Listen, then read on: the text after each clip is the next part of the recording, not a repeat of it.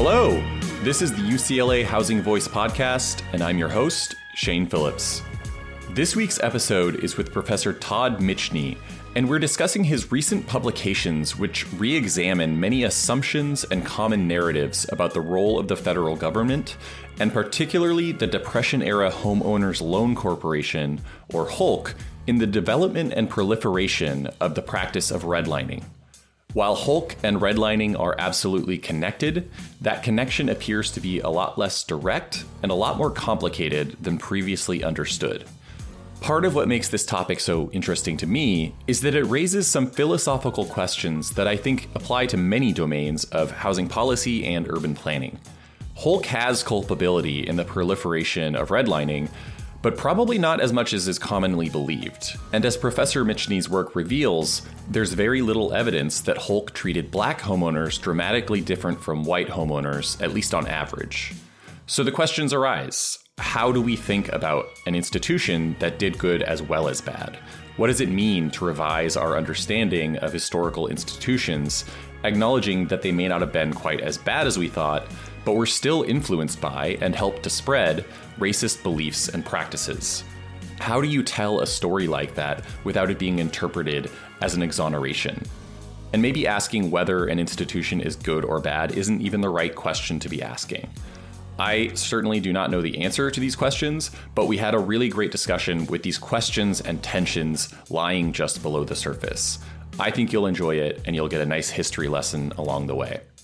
The Housing Voice podcast is a production of the UCLA Lewis Center for Regional Policy Studies, with production support from Claudia Bustamante and Jason Suteja. As always, feedback and show ideas can go to me at shanephillips@ucla.edu. Now let's get to our conversation with Professor Todd Michny. Todd M. Michny is an associate professor in the School of History and Sociology at Georgia Tech, and he's here to talk about the Homeowners Loan Corporation and what we may have gotten wrong about its historical contributions to the practice of redlining and the segregation and racial disparities in homeownership and household wealth that have persisted into the present day. Todd, welcome to the Housing Voice podcast. Thanks, Shane. It's my pleasure to be here. And Mike Manville is my co-host today. Hey, Mike. Hey, guys. Great to be here. As always, we start off by asking our guests for a quick tour of their hometown or where they currently live, another place they've lived and enjoyed maybe. If you were taking us, I think, Todd, you said you're going to do Cleveland, Ohio. If we were visiting you, where would you want to take us there? Wow. Well, I always appreciate the chance to introduce people to my hometown. And I actually have led some guided tours around the neighborhoods that I wrote about in my book, Surrogate Suburbs. Those are outlying areas of the city that were built up after 1900. And especially for African Americans, they serve the function of suburbs for all intents and purposes until the bona fide suburbs became more accessible. So I love to show people around those areas and really just to raise the profile of a city, which I think has been kind of underappreciated. Any specific recommendations? Well, some of the places on that tour that we took people would be places like the Cora United Methodist Church, which was a former Jewish synagogue built in the 1920s that later hosted the famous ballot or the bullet speech by Malcolm X in 1964, I believe. There's just many, many wonderful surviving architectural gems. I've actually got a map I could share of the tour routes and some of the attractions, if that would be something you could use on a website or something like that. Yeah, we can throw it on the show notes. That sounds great. I was going to say that people will have to, hire you for a tour if they want the rest, but maybe now they can just do a self-guided. Okay, so the title of the article we're discussing here today is New Perspectives on New Deal Housing Policy, Explicating and Mapping HOLC Loans to African Americans. And this is by Todd and his co-author, LaDale Windling, and it's in the Journal of Urban History. He has two other articles that look at the origins of redlining and other New Deal lending policies, as well as the development of the redlining maps themselves. And we're not really going to talk about those in detail today, but they do kind of inform and add context to this conversation. So we may make reference to them, and we'll certainly include those in the show notes as well for any interested listeners. So let's talk first about what the Homeowners Loan Corporation existed to do. It was created through an act of Congress in 1933, several years into the Great Depression. Todd, what problems was Hulk created to address, and how did it actually go about trying to solve those problems? Sure. Well, as we know, we were in the middle of actually at the beginning of a Great Depression. Home prices were down about 33% across the board from the peak around 1925. And as of January 1st, 1934, 45% of urban owner-occupied mortgage properties were in default. So the idea was to simultaneously bail out lenders and help borrowers to get on a more sustainable path toward paying their debt obligations. And we can talk in more details about what getting a mortgage looked like before the New Deal. It's quite onerous. But basically, they came up with a arrangement that was on a longer term at a lower interest rate that was self-amortizing, which means the principal was being paid down at the same time along with interest payments. And this was something that reformers have been calling for a long time. And many of those reformers coming straight out of the real estate and home finance industry made their way into these government agencies and were advising that this course be followed. So what Hulk did was it was created as a unit of the Federal Home Loan Bank Board, which had been created a couple years earlier under Herbert Hoover. It was basically like a Federal Reserve for savings and loans. There were other institutions invited to join, but it was overwhelmingly savings and loans. So if they needed... And savings and loans in this era were sort of the main mortgage lenders, correct? Yes, along with individuals. In fact, something like 25% of all mortgage loans were extended by individuals who were looking for places to put their money. Wow. But the largest was savings and loans. And they had a kind of unique way of financing that we could talk about if we really wanted to get into it. But in the 1920s, more financial institutions like commercial banks had started getting involved in residential mortgage lending.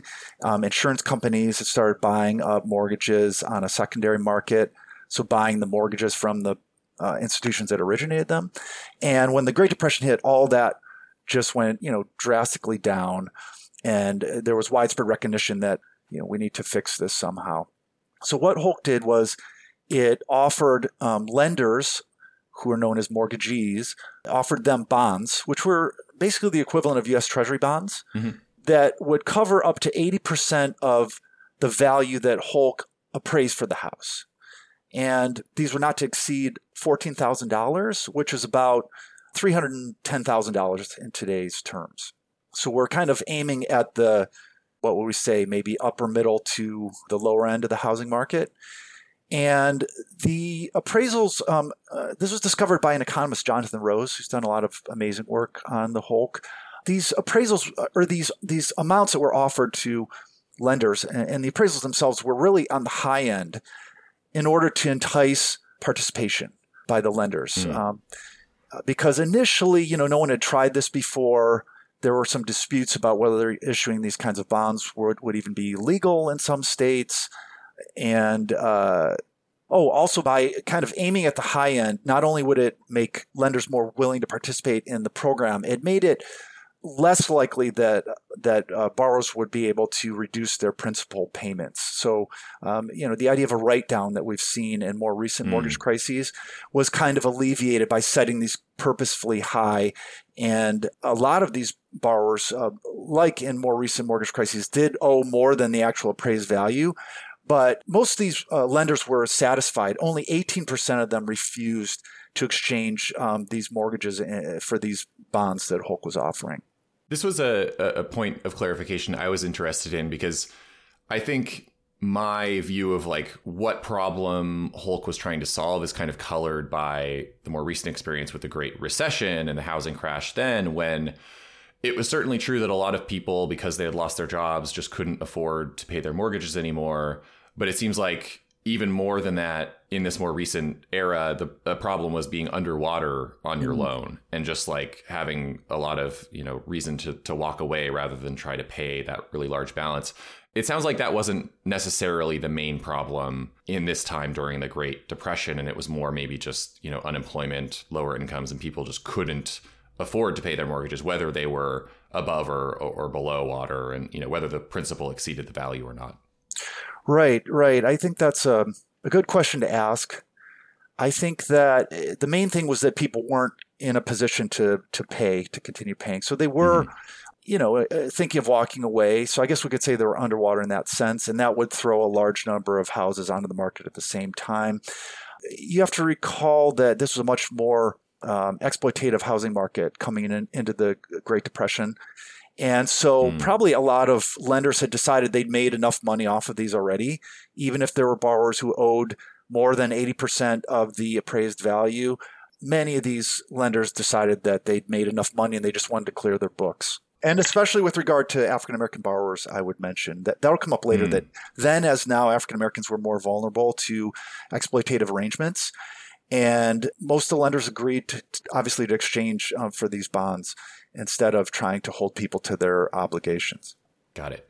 So to give our listeners the proper context for your article and your interpretation of this history, let's first have you tell us the story someone is most likely to hear about Holk, the Homeowners Loan Corporation, and redlining and Holk's culpability in housing market discrimination and the racially disparate outcomes that were sort of downstream of that discrimination. And again, just to be clear for our listeners, the historical interpretation I'm asking Todd to share right now is one that he's disputing in some ways in his own research, but I want to make sure we start with an understanding of this kind of better known narrative before we start chipping away at it. I do want to answer this question. I realize I didn't give you a complete answer to the previous one. Would you like me to elaborate closer to it? So once Holk was established, about 40% of all the borrowers that were in distress on their mortgages applied for aid, and that was 1.9 million American homeowners. And Holk approved the applications for and successfully refinanced the mortgages for about 1 million. But even with this aid, again, this reminds us we were still in a Great Depression. 19% of these Holk borrowers or mortgagors ultimately defaulted. And that meant that Holk acquired 194,000 properties through foreclosure. And these were actually sold off, sometimes through what were called purchase money mortgages. These were basically seller financed mortgages, kind of like a land contract. And non-delinquent Holk borrowers paid down their obligation, which were 15-year loans at 5%. And so that this whole program wound down by 1951. That's 15 years after the initial loans were closed in 1936. So the likely story that many people have probably heard is that Holk maps and their blatantly racist accompanying area descriptions, as they were called, were used to deny Black homeowners access to mortgage financing and were thereby a means to disinvest in urban neighborhoods where Black people lived. There's a widespread assumption that Holk maps were shared widely with private industry, which then used these actual maps to deny people mortgages. And there's a further kind of leap from that to argue that these maps, these particular maps made by the Homeowners Loan Corporation, directly caused disparities that persist to this day, whether we're talking about financial in the form of the racial wealth gap, educational, health in terms of pollution sites, green space, air quality. So, there's a rather direct line being drawn between these maps and these negative outcomes. So now to take a step back and start to explore why that story might be wrong or at least missing some important facts, not telling the whole story. Could you explain for us the two phases of Holk's history as you've written about them in this article, the rescue phase and the consolidation phase? And we can get to why this is important in short order here, but I think we just first need to understand how Holk's mandate or strategy changed over time. Absolutely. Well, the first thing I would say is that Holk could not have used these maps to deny its own mortgage refinancing loans because it had made essentially all of those loans, in fact, 97% of those loans, before it even began making these maps. Also, to the best of our knowledge, Holk did not share these maps with private industry. In fact, we have evidence of them stating they were not sharing these maps with private industry as late as 1942. It did, however, share them with the Federal Housing Administration, another government housing-related agency that did refuse to insure mortgages in all racially mixed areas and the overwhelming majority of Black neighborhoods around the country. So basically what we're saying in our research here is that the means of transmitting the methodology of redlining was more indirect And in fact, there were a number of means whereby Hulk did transmit this knowledge of the maps and the methodology and racist assumptions underlying them. So we can talk about that more in a little bit. But as for the rescue and consolidation phases, Hulk had these two distinct aspects to its operations that had a slight chronological overlap. So the first rescue phase ran from 1933 to 1936. And it refers to the issuance of its mortgages, its mortgage refinancing loans. The second consolidation phase from 1936 to 1951 refers to the managing of its inventory, the homes that it acquired. So servicing, collecting loan payments, acquiring delinquent properties through foreclosure, and then renting, maintaining, and selling those properties. So there is a slight overlap between the two phases, and I'll explain what that is. Hulk was accepting applications for its loans for 19 months. That was from June 1933 to November 1934, and from May to June 1935. So it had an initial period, and then Congress intervened and opened it up for more applications. And the ultimate deadline was June 1935 to put in an application. That's an amazingly short period of time for Hulk to have become such a big player in the mortgage market. Absolutely. And that helps explain why there was such a rush to get all these loans, approved and to demonstrate some political results, which we could also talk about, because that was, one reason why there was no kind of effort to make racial, to deny people on the basis of race. But we can talk more about the reasons that we see for Black people getting Hulk loans. So that was the deadline for applications, June 1935, and all the loans were closed by June 1936. And Hulk did not start making these maps until the Mortgagee Rehabilitation Division was established in August 1935. And so the first agents went into the field in the fall of 1935. The first maps start coming out in January, February 1936. And that was only for the first batch of cities. So you can imagine, that's where this percentage of 97% of the loans already being issued before the maps were even started and available comes from. I just want to highlight some of what Todd just said, because I think it, just right off the bat, is an important framing mechanism for this discussion and injects some nuance into what a lot of discussions of redlining amount to in sort of, the sort of capital D housing discourse, or even, in my experience as someone who teaches suburban planning courses, I think there's kind of two layers of discussion of redlining, that occur. One of them, I think, is the sort of story that Todd just really nicely summarized, right? Which is that there's a sense that when we see the redlining maps today, the Hulk redlining maps, and then also look at present day outcomes, that there's a strong causal line being drawn as opposed to perhaps a correlation, right? That because we see in areas that were redlined today, they have worse health outcomes, worse economic outcomes, that the map itself must have played a direct role in that. But I think it actually goes even further than that, which is to say that in a lot of discussions that use the term redlining has become something sort of divorced from any historical context at all. That people use it to describe almost any policy that might have an adverse, racially disparate impact on geographic investment. It's very common. I was just talking to a reporter not long ago, and I forget exactly what she was describing, and she said, well, don't you think this is just redlining 2.0? And I said, how are you using that term? And she just said, she was very candid. She said, very loosely.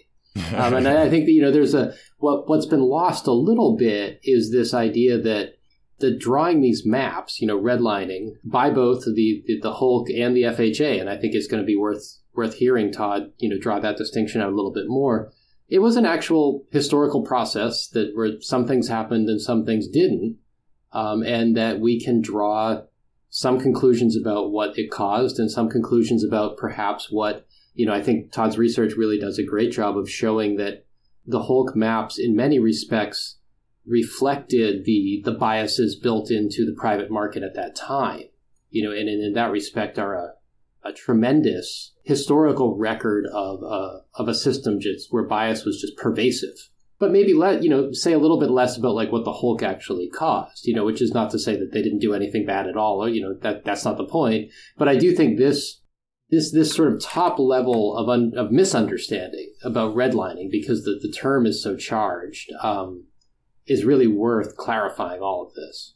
I think you're absolutely right, Michael, that people use redlining in quotes as a kind of shorthand for a variety of phenomena having to do with urban disinvestment. And on the one hand, that's not counterproductive because it is a recognition that all these things tend to work together, that they were widespread, that the government was involved. But, it depends if we want to try and be more specific. Let's say we wanted to put together a legal case for reparations. That's when we need to be very, very specific about who did the redlining, what sorts of practices are we talking about? Because really the Hulk maps are really just the best surviving example in its entirety of these. Now, every bank would have had a map in its back room showing where it would or would not lend mortgages, starting from this period and going into the 1960s and maybe beyond, beyond 1968 when this was made technically illegal. It's just that it's very hard to get our hands on private bank records. Those may not have to be turned over. They're often thrown out. They just don't make their way into archives. So yes, I think there's a need for specificity when we need to be specific, but also it's good to recognize that there's compounding effects from these kinds of urban disinvestment. One final thing I would also mention is that Hulk itself didn't actually invent this technology. Apparently, it was life insurance companies in the 1920s that were starting to make mortgage investments on properties that were located perhaps across the country, and they're making them sight unseen. As we were saying earlier, the savings and loan industry found it pretty easy to keep track of its mortgages because those were made usually in the surrounding neighborhoods on a face-to-face basis. When you're a life insurance company lending on properties perhaps across the country, they were looking for ways to do that from a distance. And that's where these practices and technology first originated and were carried into the government by people from private industry that it had either pioneered or were familiar with these methods. That's interesting. It's almost like we talk a lot now about algorithms and their role in perpetuating bias in the approval of mortgages and so forth. And, these sort of like fintech companies that are working on almost developing like another level of abstraction or separation from the actual neighborhood or the lender themselves. And so it's very interesting to think of like this progression where this actually maybe started sort of with savings and loans, or even before that, maybe these individual lenders, and then savings and loans are kind of doing the whole neighborhood, life insurance companies, and others are doing entire country, and all the way up into the present day. I did want to kind of, this isn't in this paper, but in your Roots of Redlining paper, just thinking about the connection between the public sector and the private sector here. This really comes through in that Roots of Redlining paper, how interwoven they are and how in many cases the folks in the public sector came directly from the private sector, from these savings and loans and other institutions. And I was just hoping you could kind of talk about that a little bit and maybe what that meant, what that represented. Absolutely. Well, a lot of times the debate has come down to who's most culpable. Is FHA more culpable than FHA? Is private industry more culpable than the government? And what Ladale Winley and I discovered is that, really these are all kind of, there's a fluid movement of people from the private sector into government and back again. And when you really just see how thoroughly intertwined public and private were and how much communication there was between both Hulk, FHA, private industry organizations like the Society of Residential Appraisers, the American Institute of Real Estate Appraisers, the National Association of Real Estate Boards, the U.S. Savings and Loan League. It presents a different perspective where you can't really so easily place blame. They're all thoroughly implicated in having participated in bringing this about. You think of someone like Frederick Babcock, who was the initial head of underwriting operations at the Federal Housing Administration. He'd worked in the life insurance industry prior to this and probably so had seen these kinds of maps. Corwin Fergus, who ran the city survey project and was head of the mortgagee rehabilitation division, was a realtor and savings and loan liquidator in the state of Ohio before he took this government position. Philip Kniskern was a mortgage banker who then designed the appraisal procedures for the home owners loan corporation, and then went back out and became a mortgage banker again afterwards. So it doesn't become, it's like a moving target. You can't so easily place blame when people are moving in and out of public and private, and it's not really clear which is influencing the other. Mm-hmm. It seems as though private industry influenced government, and then government used its kind of nationwide reach to further ingrain these practices even on an even more widespread basis. Yeah. The idea that, I think there's almost a sense that like the private sector, people who are associated with the private sector are only associated with the private sector, and people who are associated with the public sector are only associated with that. And of course, people are moving back and forth between those things. And that's not actually necessarily a bad thing. Like, we want people with experience to be kind of moving between and having that influence. But yeah, I think it's just a really important point to make that there, and just helps illustrate why it's so hard to assign blame, to one sector or another. I think it's worth spending some time on where all this Holk research is coming from, in part because it might help illustrate what was missed in earlier analyses and why. It's my understanding that studies from earlier decades, relied mainly on the discovery of these residential security maps, aka redlining maps, that were commissioned by Holk.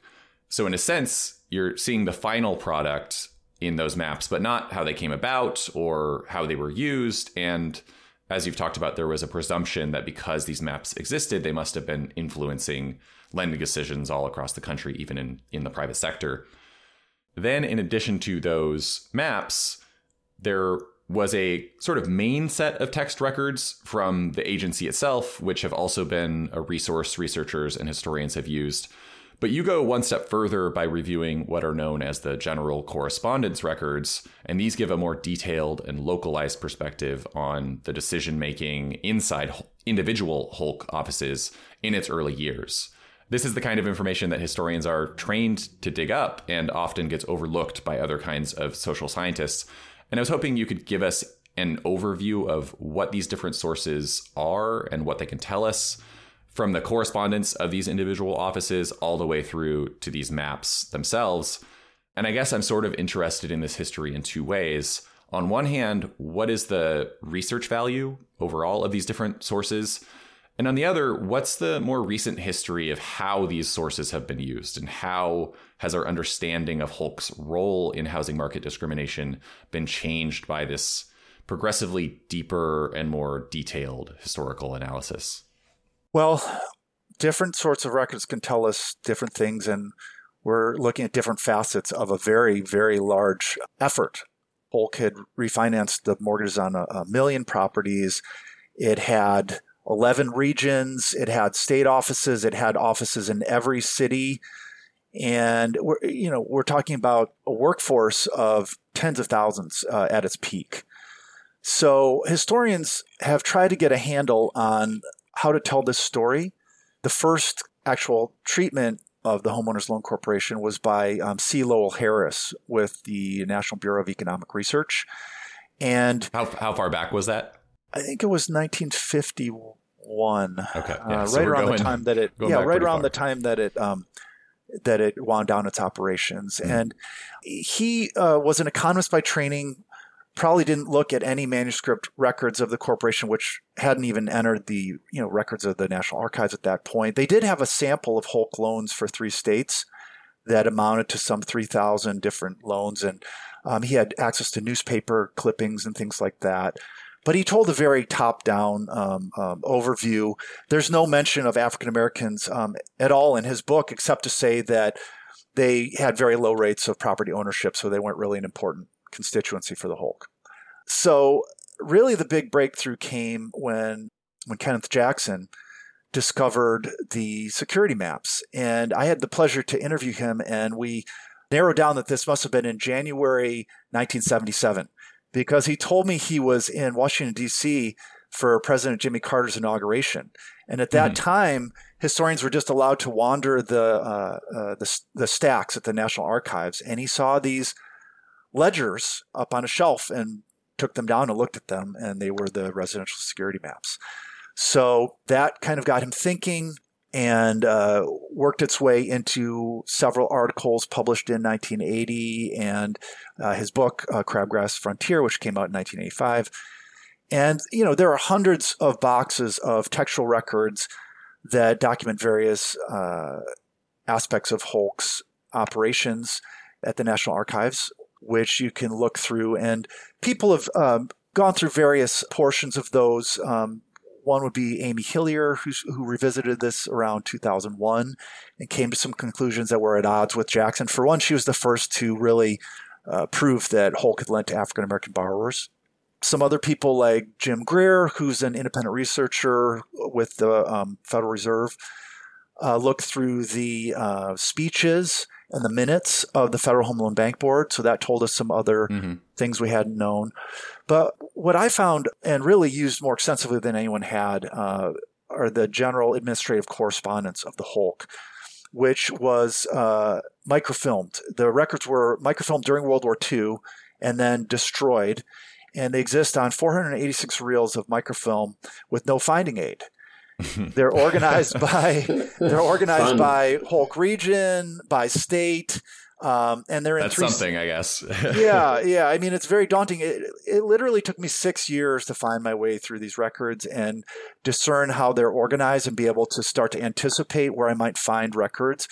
So I initially used them for the article we're talking about today, and I was able to look through the Atlanta, Georgia regional office, which also administered Alabama and I believe Mississippi. And I was able to get some sense of how administrators thought in racial terms and how they dealt with black borrowers. But when I really got excited was when I came across a microfilm folder that said Mortgagee Rehabilitation Division. And they were clearly talking about making the security maps. So using that, I was able to anticipate where in the other reels I might find this. And I was able to find ultimately about 1,000 pages of documentation that span the country. So it wasn't localized just to one area. It's not everything that was presumably there. And there may still be more material on those microfilm reels. But again, there's no finding aid. So you have to just flip through it and see what you can find yourself. A couple researchers had attempted to use this. The only one that really did so with any productive results was Ocean Howell, who wrote on San Francisco. And Ocean Howell is actually the one to note this discrepancy of timing between the rescue phase and the consolidation phase. And he also noted that Mexican Americans were evaluated very differently in different cities in California. And these were all by the same field agent, Theodore Bowden, who had been to San Francisco and Los Angeles and other cities on the West Coast. And in each city, there was a somewhat different assessment of Mexican Americans and their influence on property values as they understood it. And so they're more or less racist toward Mexican Americans, depending on whether we're talking San Francisco, where they were relatively less so, versus Los Angeles, where they're very much so. And so that raised questions in his mind as to why is the same guy evaluating these neighborhoods differently in different cities? And it turns out they were, in many cases, following the assessments of local lenders and real estate people, especially in large cities where you really didn't have any other choice but to do that. So that's really kind of what brings us up to where we are today. Mapping Inequality, the digital history project that has scanned many, but not most, of the maps that were eventually made, or many of the maps that once existed, have made those shape files available so that people can do quantitative research. But again, I think, really you have to go down to the really granular archival level to get a real sense of how these decisions were being made and to kind of avoid the pitfall of drawing these kind of unsubstantiated assumptions about who was sharing the maps with whom, how they're using them. And that's really what I tried to do in my most recent article, is to figure out how did Holk actually use these maps. Yeah, that's incredible.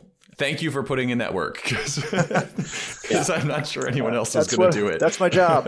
And I think, go ahead, Mike. Related to that last point you made, Todd, and I think, Professor Hillier, if I'm not mistaken, was also one of the first people to raise the idea that maybe not that many people actually saw the maps once they were done. That sounds like a question you can sort of shed some light on.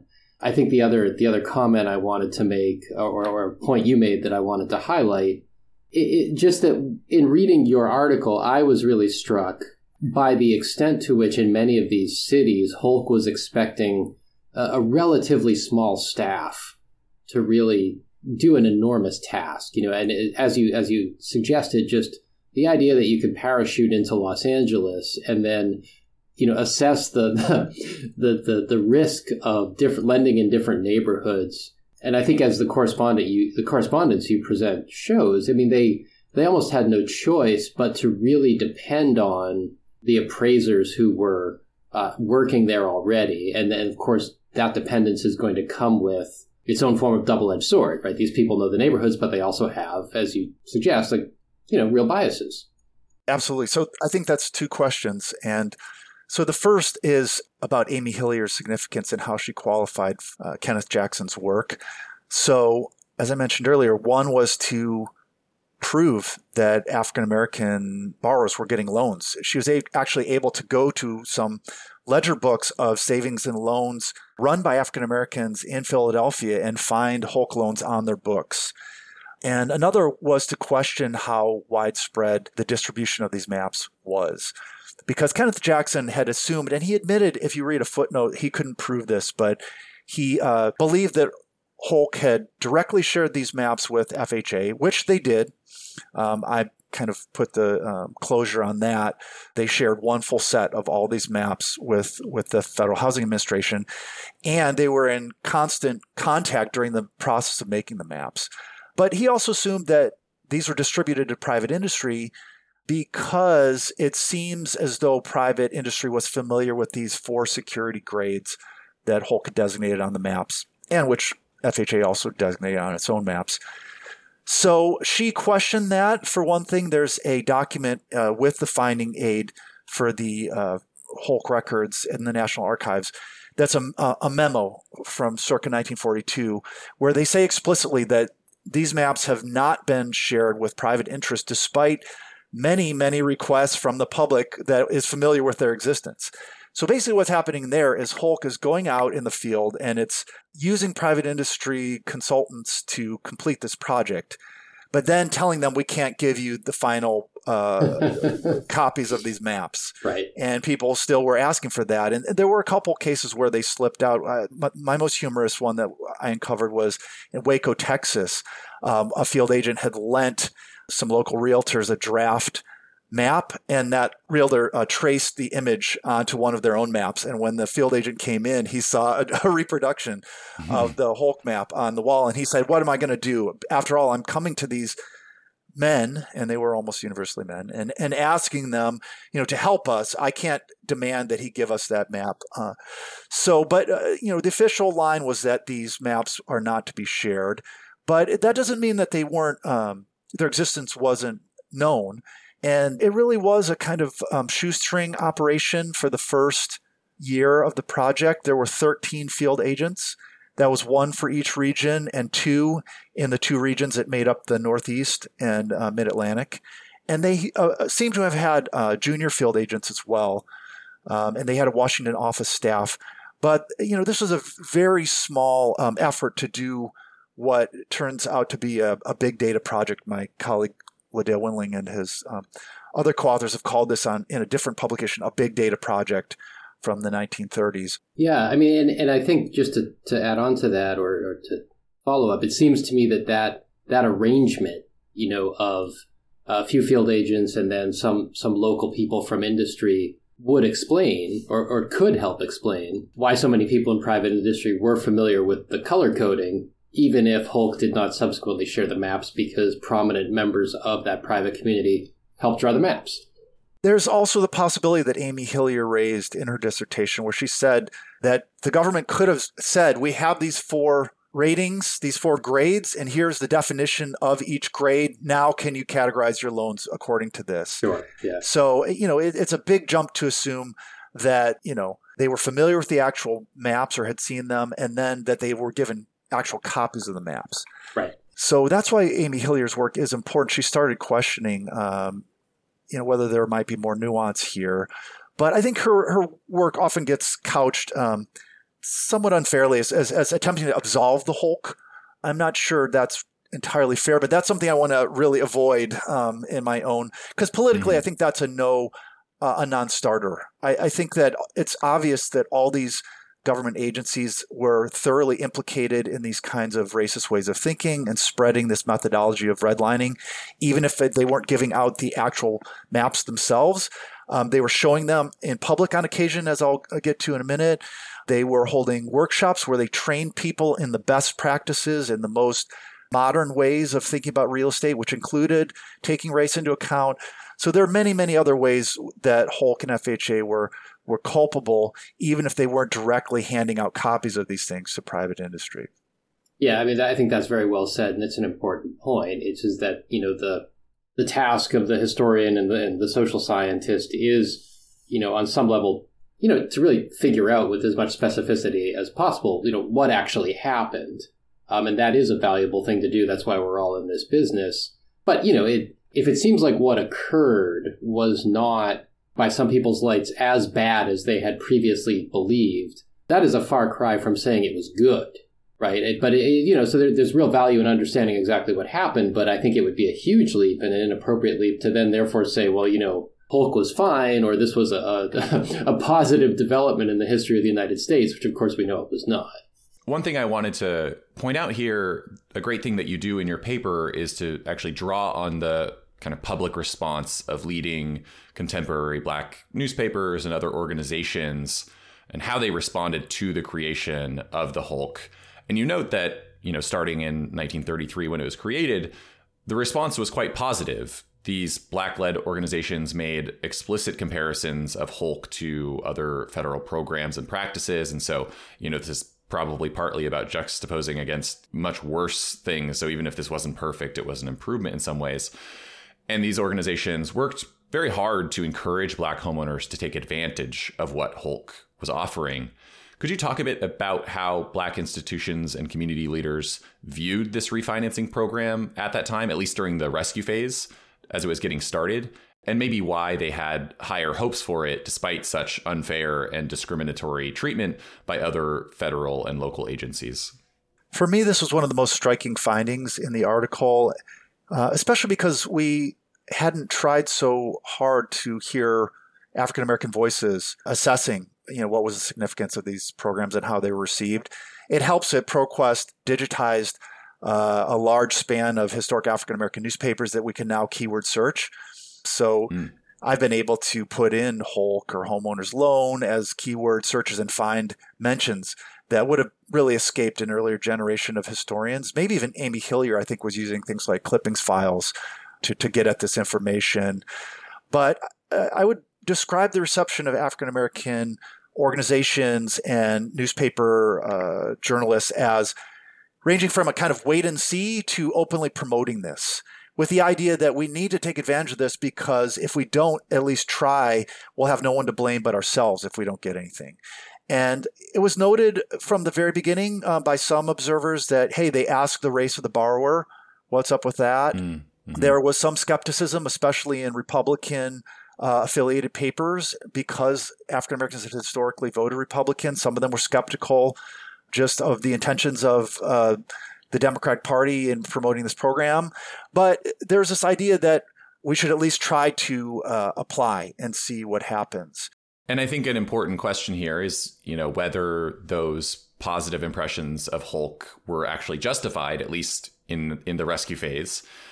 How did Hulk perform during those first few years with respect to racial equity? That's really the core of this paper and the question you're answering. So what did that look like? Well, there's different ways to get at this question. And the first one that we kind of looked at was, how did the distribution of loans, Hulk loans, look taking into account the kind of relative proportions of Black homeownership and white homeownership. And historically, and this trend has remained very durable into the present day, African American homeownership rates are about 1/2 that of white American homeownership rates. And so even though homeownership rates have gone up over time, it's still about, there's a significant racial gap in terms of homeownership. So one thing to explain the smaller number of HOLC loans that went to African Americans is that there's fewer numbers of Black homeowners. We wanted to look and see, first of all, in the aggregate, how did that look? And we found out that African Americans got 95% of what we would expect based on their percentage of home ownership.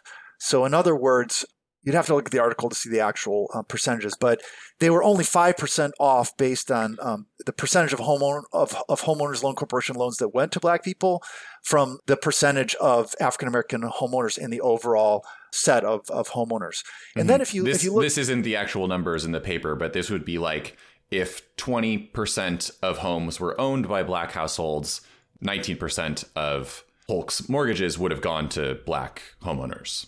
Right. So just 5% lower. Right. And I think, you're raising some important questions about why is there a lower Black homeownership rate in the first place? Right. Of course. We can only look at this for 1940, which is already well into the program. So there's limitations on the conclusions we can draw. But even more interesting, when we looked on the local level, we were interested to look for individual cities to see how did the Black access to homeowners loan corporation loans look. And we found a significant variation depending on the city on whether African Americans were able to get significant numbers of these loans or not. And we have a kind of map graph in the article that arrays cities by, I guess that's longitude, isn't it? I'm not sure. from east to west. Yes. And so you can see like an access ratio of 1 being equitable, which cities are above the line and which are below the line. So as we move from east to west, you can get a sense of what that access looked like. And we also have the relative size of the Black homeowning population in each of those cities as part of the graph. So it's kind of a nifty visualization that I'm kind of proud of. But just to kind of give an overall sense, there are some outliers, for example, like Jersey City, New Jersey, and Omaha, Nebraska. You could also include St. Paul, Minnesota, or Boston, Massachusetts, where it looks like African Americans are getting pretty good access. They're actually getting more than twice of what we would expect. And in the case of Jersey City, 3 times what we would expect based on the percentage of the homeowning population. But these were very, very small populations of Black homeowners and of Black people more generally in some of these places like St. Paul and Omaha. So really where you want to look is in significant centers of Black homeownership and places where there were large numbers of African Americans and especially African American homeowners. So we can look to places like Washington, D.C., Philadelphia, Detroit, Houston, and Los Angeles, which were all equitable access ratio in terms of HOLC access. And to a somewhat lesser extent, Atlanta and Birmingham also had favorable access along those lines. But then there were also some cities that had large Black homeowning populations that got less than equitable access. Those are places like Memphis, Chicago, Nashville, Jackson, and Richmond. And it seems to me no coincidence the 2 worst places for HOLC access were Tulsa and Oklahoma City, although their Black home-only populations were considerably smaller than those previous cities I mentioned.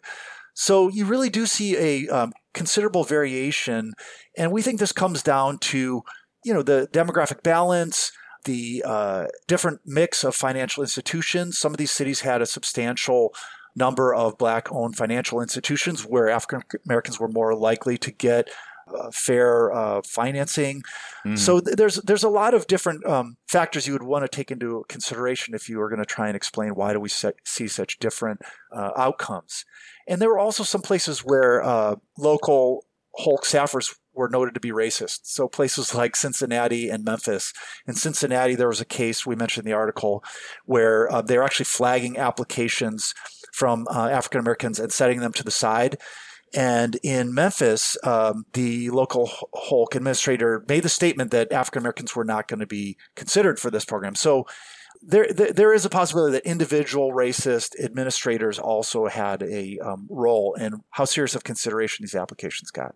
Mm-hmm.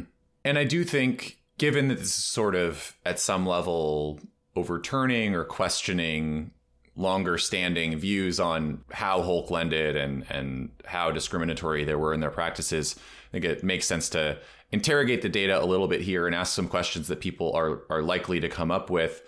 The first would maybe be more of an accounting question. This data, as you said, is from 1940, but Holk's rescue phase, as you call it, was from 1933 to 1936. So I'm just going to ask these questions one after another, and I'll let you answer at the end. But with that one, is it possible that by 1940, for example, maybe a larger share of white households had paid off their mortgages or shifted them away from Holk or otherwise got their loans off of Holk's balance sheet for any number of reasons, favorable treatment because they were hired back faster, into the Great Depression and so forth. My second question would be more about need. As you say, the share of mortgages issued to Black households by Holk was roughly proportional to the share of homes owned by Black households. But is it possible, though, that Black homeowners were hit harder by the Great Depression? And so if mortgages had been issued equitably or according to need, Black homeowners actually would have been overrepresented. And third, and this is somewhat related, is it possible that white homeowners were more likely to have their homes paid off even before the Great Depression so that they didn't need their homes refinanced, even if their neighborhoods were hit, no more or less hard by the economic crisis? So those are just some things that came to my mind that I was curious if you had a way of addressing or, were things that you'd considered in this research. Absolutely. Those are all extremely good and important questions to ask. And again, we need to remember that this is a racially structured, unequal housing market where people don't always have, the same access, and Black people don't have the same access that white borrowers have to get mortgages.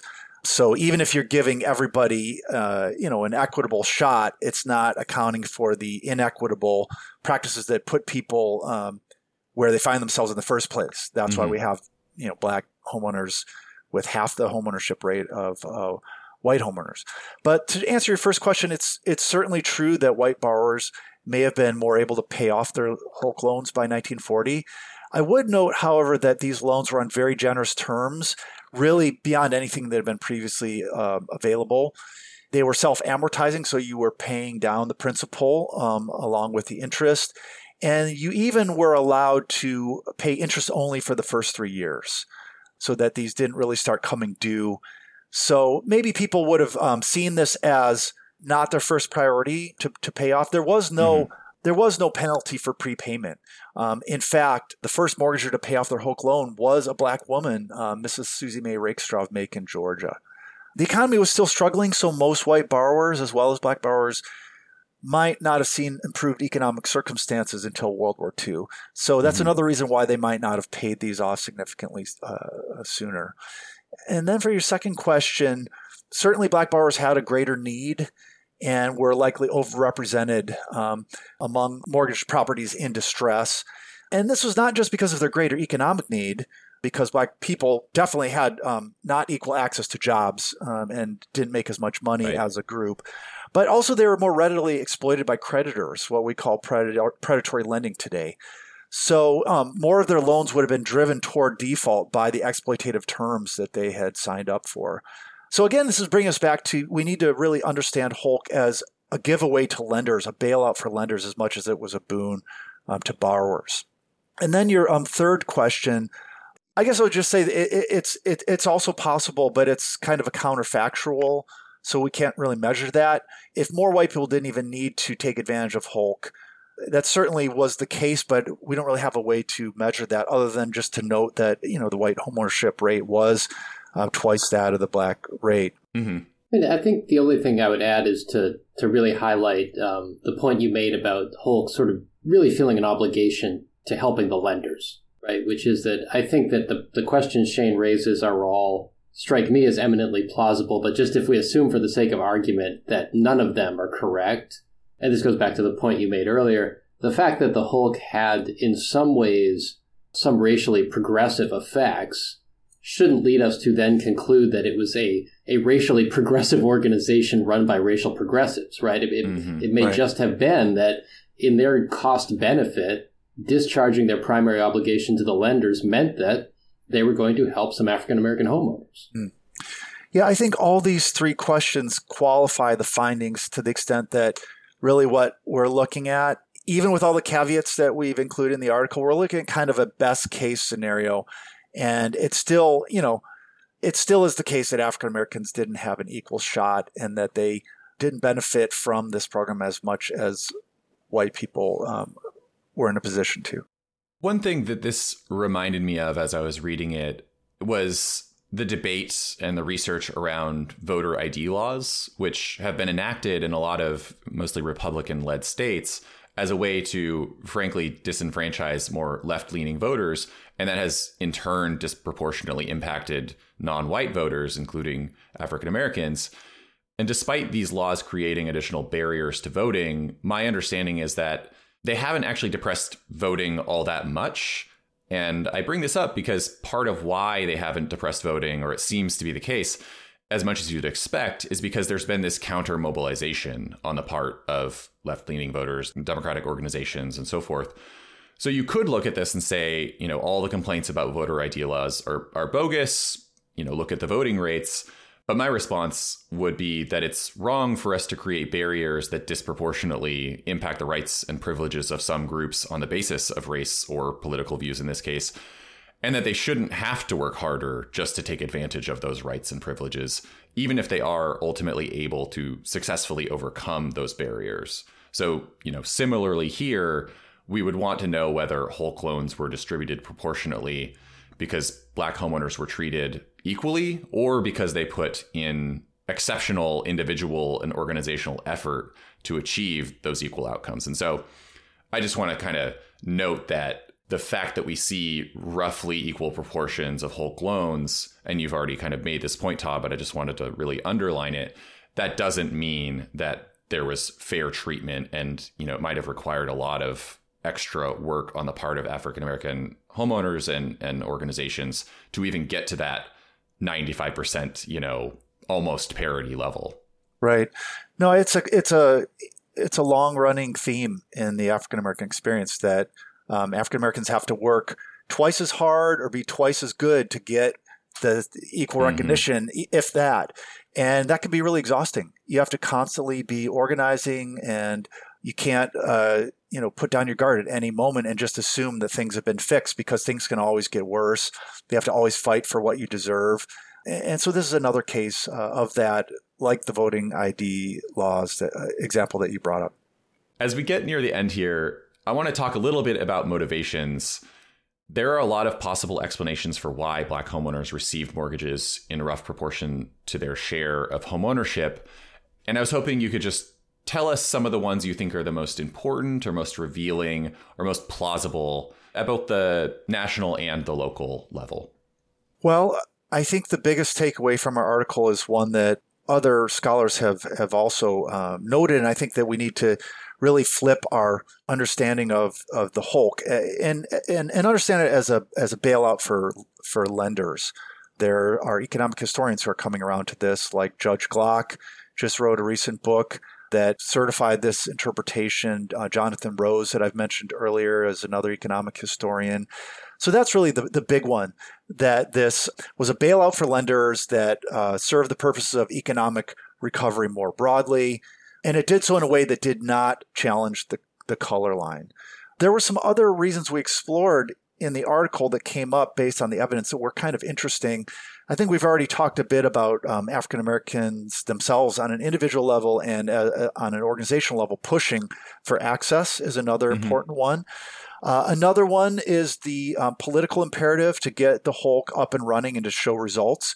There's evidence it was rushed that we present in the article, and that they weren't really always doing their due diligence in terms of checking the backgrounds of borrowers. They mainly just wanted to demonstrate some effect as quickly as possible. This was passed during the first 100 days of New Deal legislation, that famous period when so many new laws went on the books.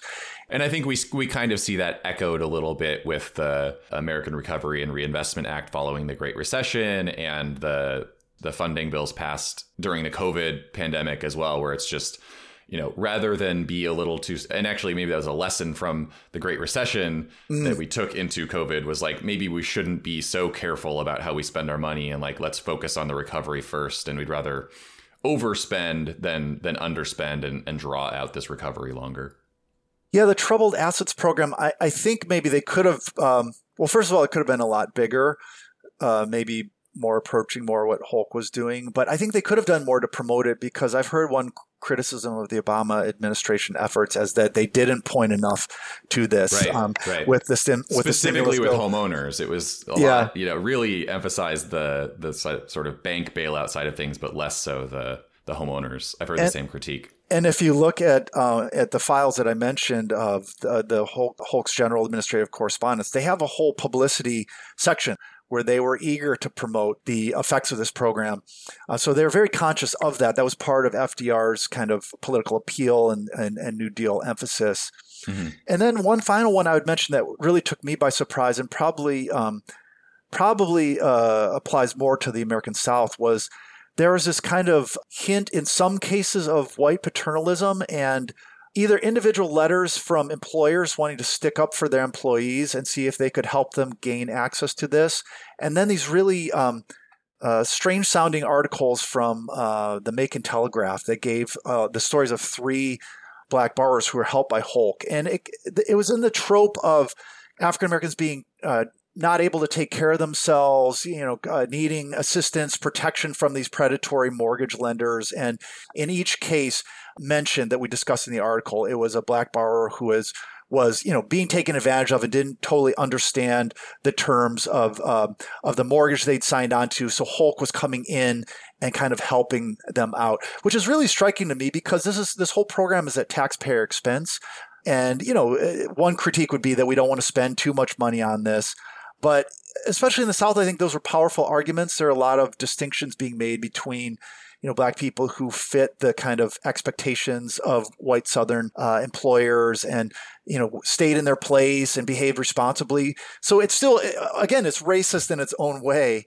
But it's possible that some of these Black borrowers got consideration through the advocacy of powerful white financial interests and employers, which was something I was completely not expecting when I started delving into this research. Right. Sort of the right outcome for the wrong reasons. Exactly. I had a quick question that I know in some ways to a historian is probably well-trod ground, but I think to our listenership is worth reiterating, particularly as we get closer to the end of the program. And that is something you've mentioned a couple of times, which is this relationship between the Holk and the FHA. And going back, as you mentioned, as far as Kenneth Jackson, there was this understanding that I think is still the consensus that the FHA was, if you really wanted to draw some sort of straight line to bad outcomes, it would be easier to do with the FHA's redlining maps. But I think something that would help a lot of people, right, who aren't historians, is just to understand what was, to our knowledge, the relationship between the Holk and the FHA. And this particular question that I've always found very interesting, which is, this issue of we now have better access than ever, thanks to the Mapping Inequality Project, to the Holk maps. But we aren't nearly able to see, to the same extent, the FHA maps that we have reason to believe were so much more impactful. And I wonder if you could just kind of, dish on that a little bit to help our listeners out. Absolutely. So again, I don't want to fall into the kind of trap of saying which one was better or worse, because again, both did their part and did a key role in kind of normalizing these kinds of racist practices in the real estate and home finance industry. And I would note from the outset that they're both kind of qualitatively different in that Holk is a direct lending program where the federal government is actually buying up these mortgages at taxpayer expense and owning those properties, whereas the FHA is more incentivizing builders and their financiers to build in certain locations versus others. Holk had a kind of set lifetime of 15 years, after which it was liquidated, shut down. FHA has continued all the way into our present and has shifted its policies over the many decades it's been in existence.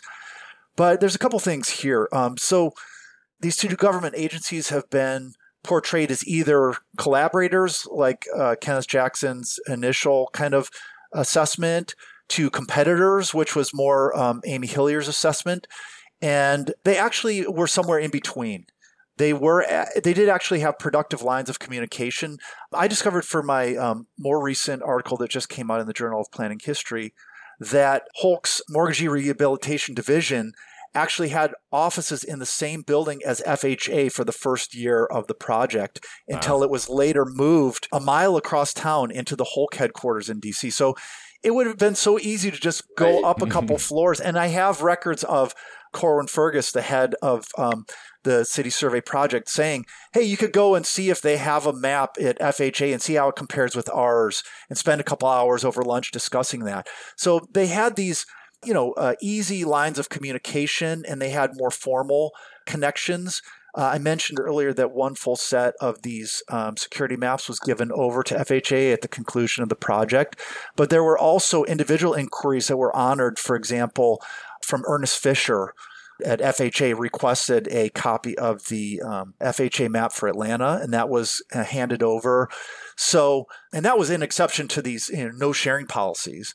They also they met in other kinds of settings. There was something called the National Housing Committee that organized something called the National Appraisal Forum in November 1937. And they would meet at a dining club in Washington, D.C. once a week and compare notes on the housing market more generally. So these men all knew one another quite well and exchanged information formally or informally.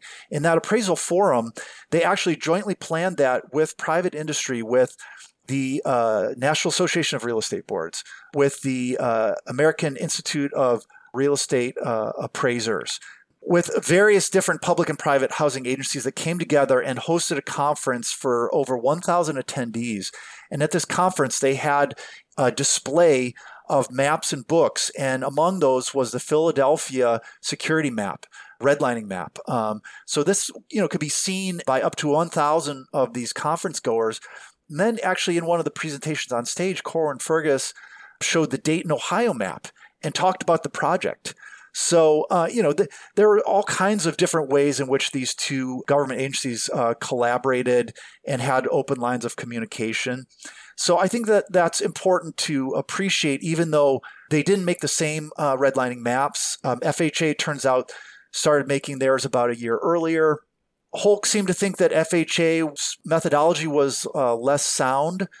But it does seem that FHA was even more stringent in terms of the areas that it rated negatively. So you see differences, but kind of just different flavors on a similar theme. And then to give you the most up-to-date information, there actually has been some recent discussion about what happened to the FHA's redlining maps. And in 1980, Lynn Sogelin conducted interviews for her PhD dissertation research with some former FHA officials and in Detroit. And they said that they had shredded the FHA's redlining maps on the orders of the Nixon administration around 1969.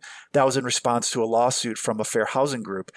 And so that was kind of buried in a footnote of this 1980 dissertation and has just started getting a little more buzz among historians through Twitter. I've helped to kind of spread that. But, we still don't have confirmatory evidence, for what was the fate of those maps. And there have been a few that slipped through the cracks. My collaborator, Ladale Windling, was just at the National Archives last fall and found about 4 FHA redlining maps for Kenosha, Wisconsin, among other places that had kind of been under our radar. So there are a couple examples of FHA maps that survive. But again, nothing approaching what we have for Holk, let alone private industry, which presumably had thousands upon thousands of these sorts of maps. Right. I mean, the Holk maps are this tremendous resource, but it's important to remember we're sort of seeing the tip of an iceberg in some respects in terms of what people are actually operating on. Mm-hmm. For our last question here, there's so much nuance and complexity to this story, and I feel like we keep getting closer to, the true or the full story. We'll probably never get there, but we're moving in that direction. And I'm just curious to hear what you think we should all take away from not just your research, but also this whole process of expanding and deepening our knowledge of what's gone on over these years and decades, and what directions you think this research could or should take in the future. I would say just that maybe we could be a little more aware of and appreciate the nuance and the important work that historians do that can only be accomplished through painstaking archival research. And we need to work together with social scientists and economists to arrive at the fullest picture. I think that oftentimes we're kind of portrayed as being antagonists, but I think that it's more looking through different sides of the telescope, looking at the larger kind of top-down level versus the more granular level. And I've done my share of outreach to and also debating with economists and sociologists on these topics. I also think it's important to understand how ordinary people feel viscerally when they see these maps and read these area descriptions and not disparage or dismiss or minimize their experience. So even if people, may use redlining as a catch-all term, when they see how government evaluators wrote about their neighborhood where they live and where they've experienced the denial of financing on houses or businesses or other kinds of negative impacts, we can't just kind of tell them, well, you can't be too mad at the government because Holk actually did lend to African-American homeowners or whatever. I do think if we ever wanted to put together an airtight case for reparations to really truly address the situation, we would have to put together a legal case that was more or less airtight and get the story straight in all of its complicated details. So I think that there's always a role for nuance and kind of moving the conversation forward, even though it's oftentimes difficult to grasp all the different nuances. It's very complicated understanding federal housing policy and mortgages and things of this sort. So I think there's a lot of work to be done where we can continue to learn, especially how this played out on the local level. I think that is a great message to close on. Todd Michny, thank you for coming on the Housing Voice podcast. Thank you, Shane. It's been my great pleasure. And also thank you, Michael, for your questions as well. That was great to have you.